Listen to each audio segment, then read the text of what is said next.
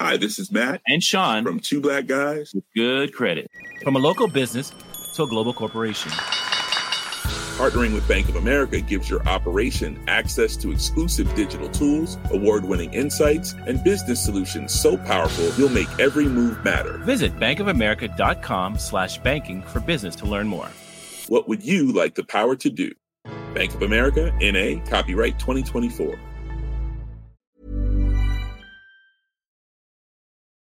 Hi, listeners. A quick correction before we start the show. Last week, we ran a rerun about women spies. And in the intro, we said that Britain recently appointed one of the women in the story to director of GCHQ. That was wrong. Britain did recently appoint the first woman director of GCHQ, but it wasn't one of the women interviewed for the story. Also, a note on this episode, which is about AI and music. We want to be clear that it does include material that's been generated by FT journalists using AI tools. We've done it to illustrate just how much AI is influencing the music industry. Okay, on with the show. The legendary musician Tom Waits has always been known for this growling voice and for songs that tell stories. He's one of those musicians that other musicians idolize because he's gritty and experimental and hard to pin down. To get a sense, here's a beat from his song Downtown Train. On a downtown train. Every night is just the same. Recently, our pop music critic here at the FT, Ludo Hunter Tilney, did something very un-Tom Waits. He got him to sing ABBA. 99 and the nights are long. Looking up for a place to go. Where the big white music, getting in the swing. You come through for a key. You may be wondering, did Ludo call Tom Waits and convince him to sing Dancing Queen by ABBA? He did not. What Ludo did was use an AI algorithm to create a voice that sounded like Tom Waits singing ABBA. I mean, it sounded wobbly at the beginning, but then suddenly the voice clicked in. It clicked in as ABBA really got into their stride. Waits and ABBA for a brief but deliriously exciting moment where as one in harmony. AI technology is now sophisticated enough that you can use a series of different programs to make up an entire deepfake song. And that means that the music industry is actively trying to figure out what that means as we speak. Here are a few examples. Recently, a deepfake song came out that featured the voices of Drake and The Weeknd. And it started charting.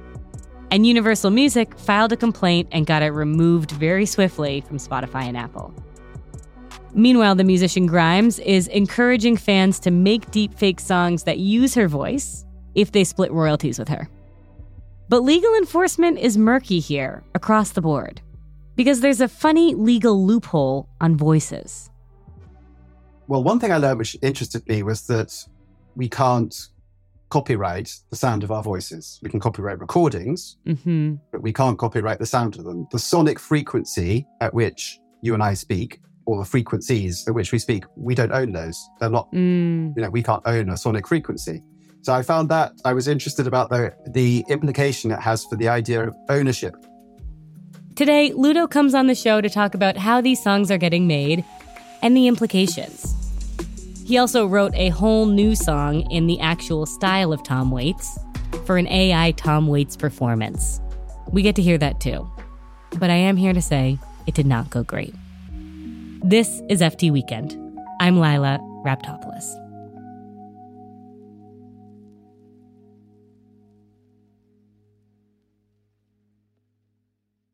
Hi, Ludo. Welcome back to the show. Hello, Lila. Thank you very much for having me on the show. I'm so happy to have you here. So, Ludo, you have been playing with music generated by AI.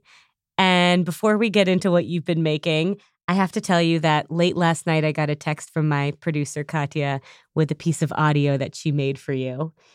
And it's amazing. Okay, I look forward to this. And we're going to play it for you. What if you could make Snoop Dogg say or sing anything you wanted? I'm doing right now. I'm using an AI-generated version of Snoop Dogg to say that my colleague Ludo Hunter Tilney is top dog. Snoop Dogg has never seen this. but an algorithm has trained to sound like Snoop. Snoop, if you're out there, we'd love to have you on the show. This is FT Weekend. I'm Lila Raptopoulos. Brilliant. I love that. A shout out from Snoop, from an AI Snoop. We did our best. Well, I thought that Snoop, sounded very convincing. Perhaps because I was sort of so hoping that I would one day hear him say those words, say my name. But for me, that sounded very Snoopy. You know, there's nothing that I wanted more than having Snoop Dogg pretend to be me and welcome in the show. So what we have there is the voice clone of Snoop Dogg, and it's become this year. The technology to make this has been around for a bit, but this year it has become sort of the mass availability has happened, and it's out there. It's become more powerful, it's become easier to use, and suddenly the world is rushing in to go and create their own celebrity voices. Right. There's millions. There was one which I did like, which was Biggie Smalls and Tupac. They did a version of Kanye West and Jay-Z's song, I won't say, in Paris. Right. That was one. Right. Which was, I enjoyed that. They like sort of made peace together in a song. That shit crack. She said, yeah, you need to live it at the mall. I said, look, you need to crawl for your bar. Come and meet me in the bathroom style and show me why you deserve to have it all. That shit crack. My producers got really into this, and my producer Lulu found one of Kurt Cobain singing Vanessa Carlton's 1,000 Miles. Making my way downtown, walking fast, faces past and I'm homebound. It's a wormhole. It's a wormhole once you go down into it. Well, you'll find yourself just like sort of creating increasingly strange and bizarre sort of correspondences. It's a wormhole. Totally. To understand how this all worked, Ludo decided to make an AI song in the style of Tom Waits. Not just have the voice of Tom Waits sing an ABBA song, but to actually make a whole new song that sounded like something Tom Waits would put out using only AI. It became clear that you need 3 building blocks to create a new song. You need a voice, you need instrumentals, and you need lyrics. So Ludo's first step was to create the voice. That's that voice you heard at the beginning. Ludo had to make what's called a deep fake vocal clone of Tom Waits. Can you tell me what exactly a deep fake vocal clone is? Well, a deep fake vocal clone would essentially be like Snoop at the beginning of this. Yeah. It would be a voice which has been created through machine learning into which a whole bunch of audio has been fed. So if we would take this voice, my voice that is speaking right now, if I had actually been deep faked, you weren't really talking to Ludo, but you were talking to some other person who had been using my voice, then they would have taken recordings of my voice and they would have fed all of these recordings into the computer, which then by some process, which I am ill-equipped to be able to go and describe to tedious detail for all of our listeners. By that process, the computer would be able to go and train a voice which sounded like my voice, which then you could go and input text. You could go and put a text in, hello, this is Ludo's fake voice, and that would then come out in the voice with which, as it were, I'm speaking. It would sound like that. That's what the deep fake vocal clone is. There are databases full of deepfake vocal clones of famous people that are online. You can download them. There's Taylor Swift and Jay-Z, Snoop Dogg, all the big names. Ludo tried that first, but the voice in the database for Tom Waits was not great, so he had to make his own. It turns out there are programs for that too. So this is what he did. He took a Tom Waits album, he extracted the music so only the a cappella voice remained, and then he fed those a cappella voice files into a program that learned from it and then made a deep fake voice of Tom Waits for him. And it then spends hours. They're training. They literally call it training, like it is a sort of pet. They train this will then go through those a cappellas, vocals, and from that it will create the voice. Right. So it learns from his a cappella voice. The way, you could take all of FT Weekend podcasts and put it through a system and then create a version of my voice. They could create your voice, Lila. Create your voice. Your voice could be created. This is my biggest fear. all of your everything you've said on all of these FT podcasts, you would be able to create a very, very realistic AI, Lila. Let's not give anyone any ideas. Someone could just tap a few words into that and that's it. Very straightforward. So, Ludo had the Tom Waits voice. The second step was to create the actual music for his song. There are a ton of AI music generators on the internet, but Ludo used one called Boomy. It basically uses keywords to generate music. So you type in some descriptive words and some parameters like the tempo you want, and it creates a track for you that it thinks will fit. The Boomy thing you can go onto and you can go make a song, which is what I did. It's a text-based musical generator. So you would write in, for instance, rainy night, and it would create sort of rainy night style music, I think. Wow. That's the idea behind it. So you could go and write something in like that. I don't know about it is, and I don't think you could write in something as bold as Tom Waits style song. Right. I got a feeling that might be a bit of a whole copyright issue. So Ludo fiddled with it, and he made this track that sounded kind of jazzy with this twangy bass, and he was happy with it. Then, finally, as step 3 to making his new fake Tom Waits song, Ludo needed to create the lyrics. For that, he went to the omnipresent AI chatbot, the one that's all over the news, ChatGPT. ChatGPT, you can go on to and then tap in, please. Please. You are British after all. I'm always very polite with the AI. You got to be, to our future overlords, you got to be polite. They will remember this. They've got some sort of little thing that they'll recall. So please, I said, ChatGPT, Totally. could you please go and do me a song in the style of Tom Waits, which it then did. And it spat out this song in sort of like real time, which was, in a sense, it was very impressive. But the lyrics were just like, they did things like they rhymed and, they were, they told a story of a sort. I was quite impressed by all of that. But the actual pastiche was just like, really, it was a proper pastiche. It was just like a pretty low-grade pastiche of Tom Waits. ChatGPT named this Tom Waits song that it made up Gritty Troubadour's Backstreet. And Ludo was suddenly faced with a new problem, which is how to put all these parts together. This is where the story starts to get stressful for him and funny for us, because this song didn't exist before. He couldn't just feed the Tom Waits voice into a song like ABBA's Dancing Queen. There was no previous template for this song. He realized that he was going to have to do it himself. That was when the full horror of what I'd done dawned on me, that I was going to have to sing the thing. I was actually going to have to create the vocal melody. Okay, so Ludo, I know that you are a little... it doesn't sound like you would be thrilled to have us hear you singing as Tom Waits. Well, Lila, how correct you are there. These are the things we do for journalism, Ludo. But you were kind enough to send us a clip of the actual... 9 seconds, Lila. Make the most of it you can, because you're not getting any more. There's no more ever going to be heard. The rest is going into a digital grave. Amazing. Well, let's play the song itself. Oh, the world's a whiskey soap rum, and the heartaches and melancholy woes. Oh, it's horrible. I literally have my head in my hands right now.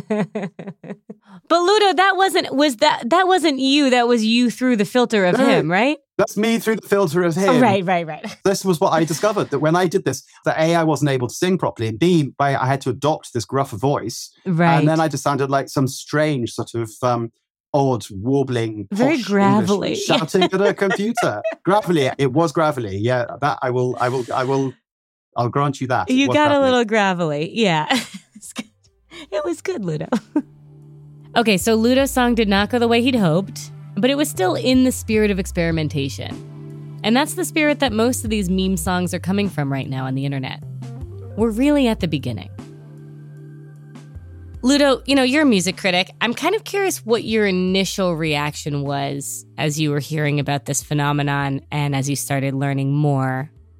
Like, what did you feel? Did you feel indignation? Did you feel just curious? Did you feel excited? Were you worried?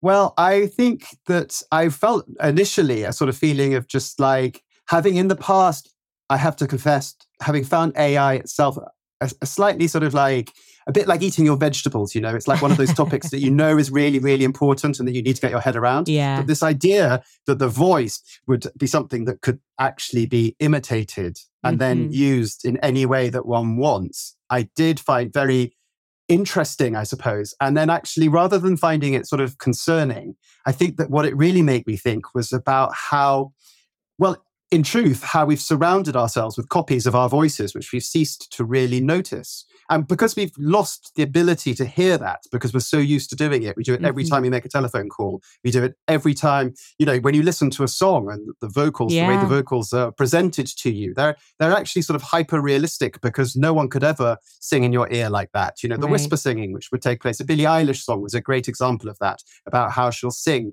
in a very withheld manner, but also really at the forefront of your consciousness. Right. So it's these curious ways in which the voice is manipulated and treated and presented to us, very artful and clever, which we've become to a great deal deaf to. And that these copies, for me, are actually making us hear again the fact that we've created an entire world of imitated voices, of voices which are imitations. Right. And is that why, like, seeing a musician live in a small room feels so different? Well, I think it's not so much that it's small room. And what for me makes a really big difference, and I think I've become more and more aware of the more and more gigs I go to, is the difference between amplification and unamplified singing. So that the singing by the person in a room without any amplification is such a different experience. You hear that voice in such a different way. And that the amplification is one in which people tend to use in a way which is not actually, in the end, very artful. Sinatra used to talk about using the microphone as a musical instrument. For the singer, the microphone was like a saxophone. Yeah. Or the equivalent of a saxophone for a saxophonist. That's, for me, going to gigs, that's become less and less apparent because what you get are people basically just like using their microphone to be louder. And that's sort of it. And They're not using it in any way to go and do things without amplification, which is all interesting. And that I have found, I suppose, that when you then hear the voice which is not being amplified, there's something very refreshing about that.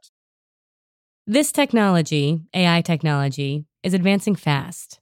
It's not just about amplification anymore.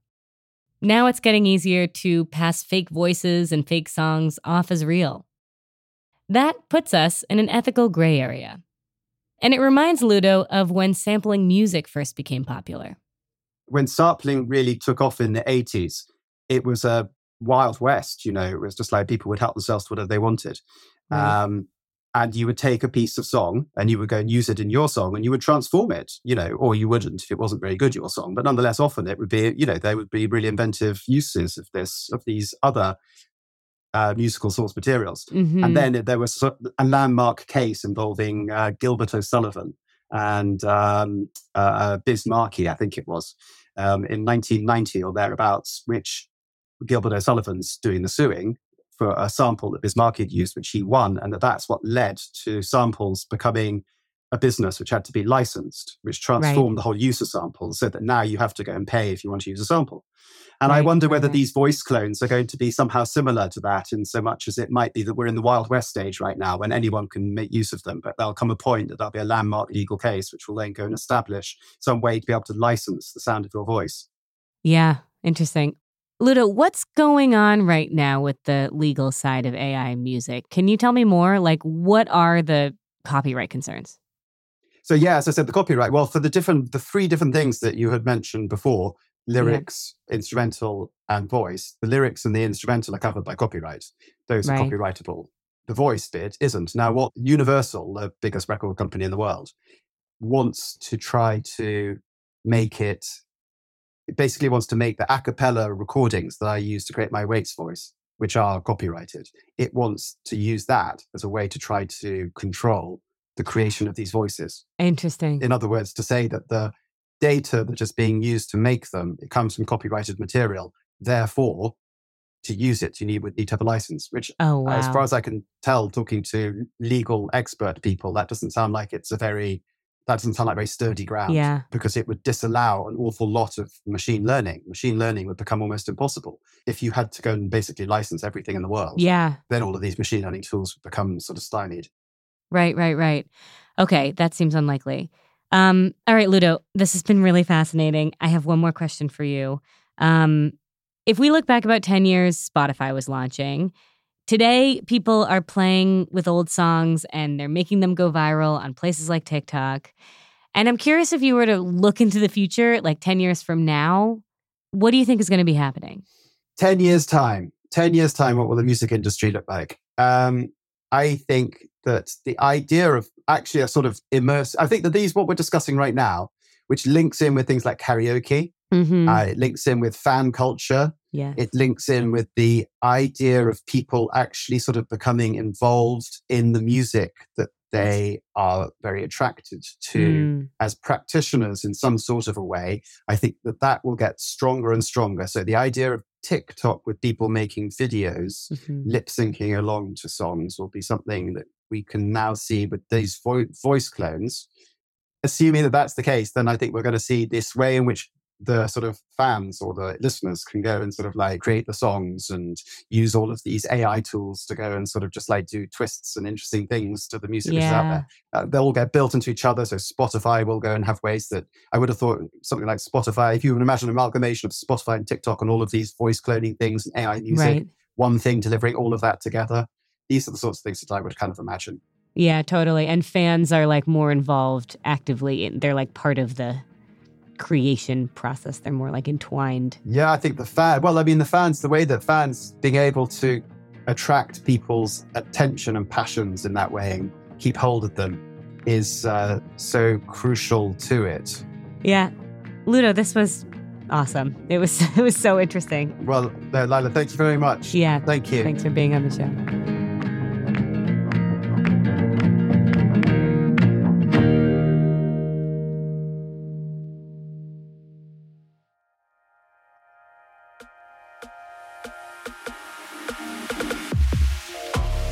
That's the show this week.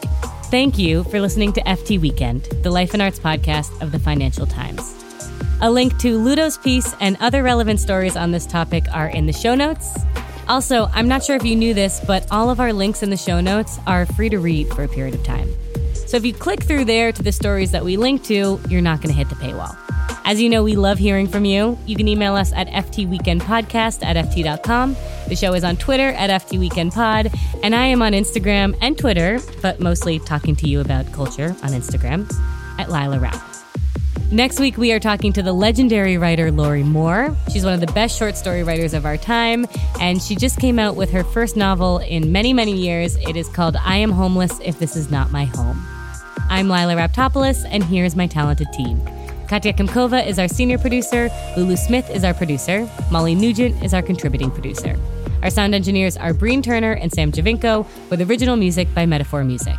Topher Forges is our executive producer, and our global head of audio is Cheryl Brumley. Have an incredible weekend, and we'll find each other again next week.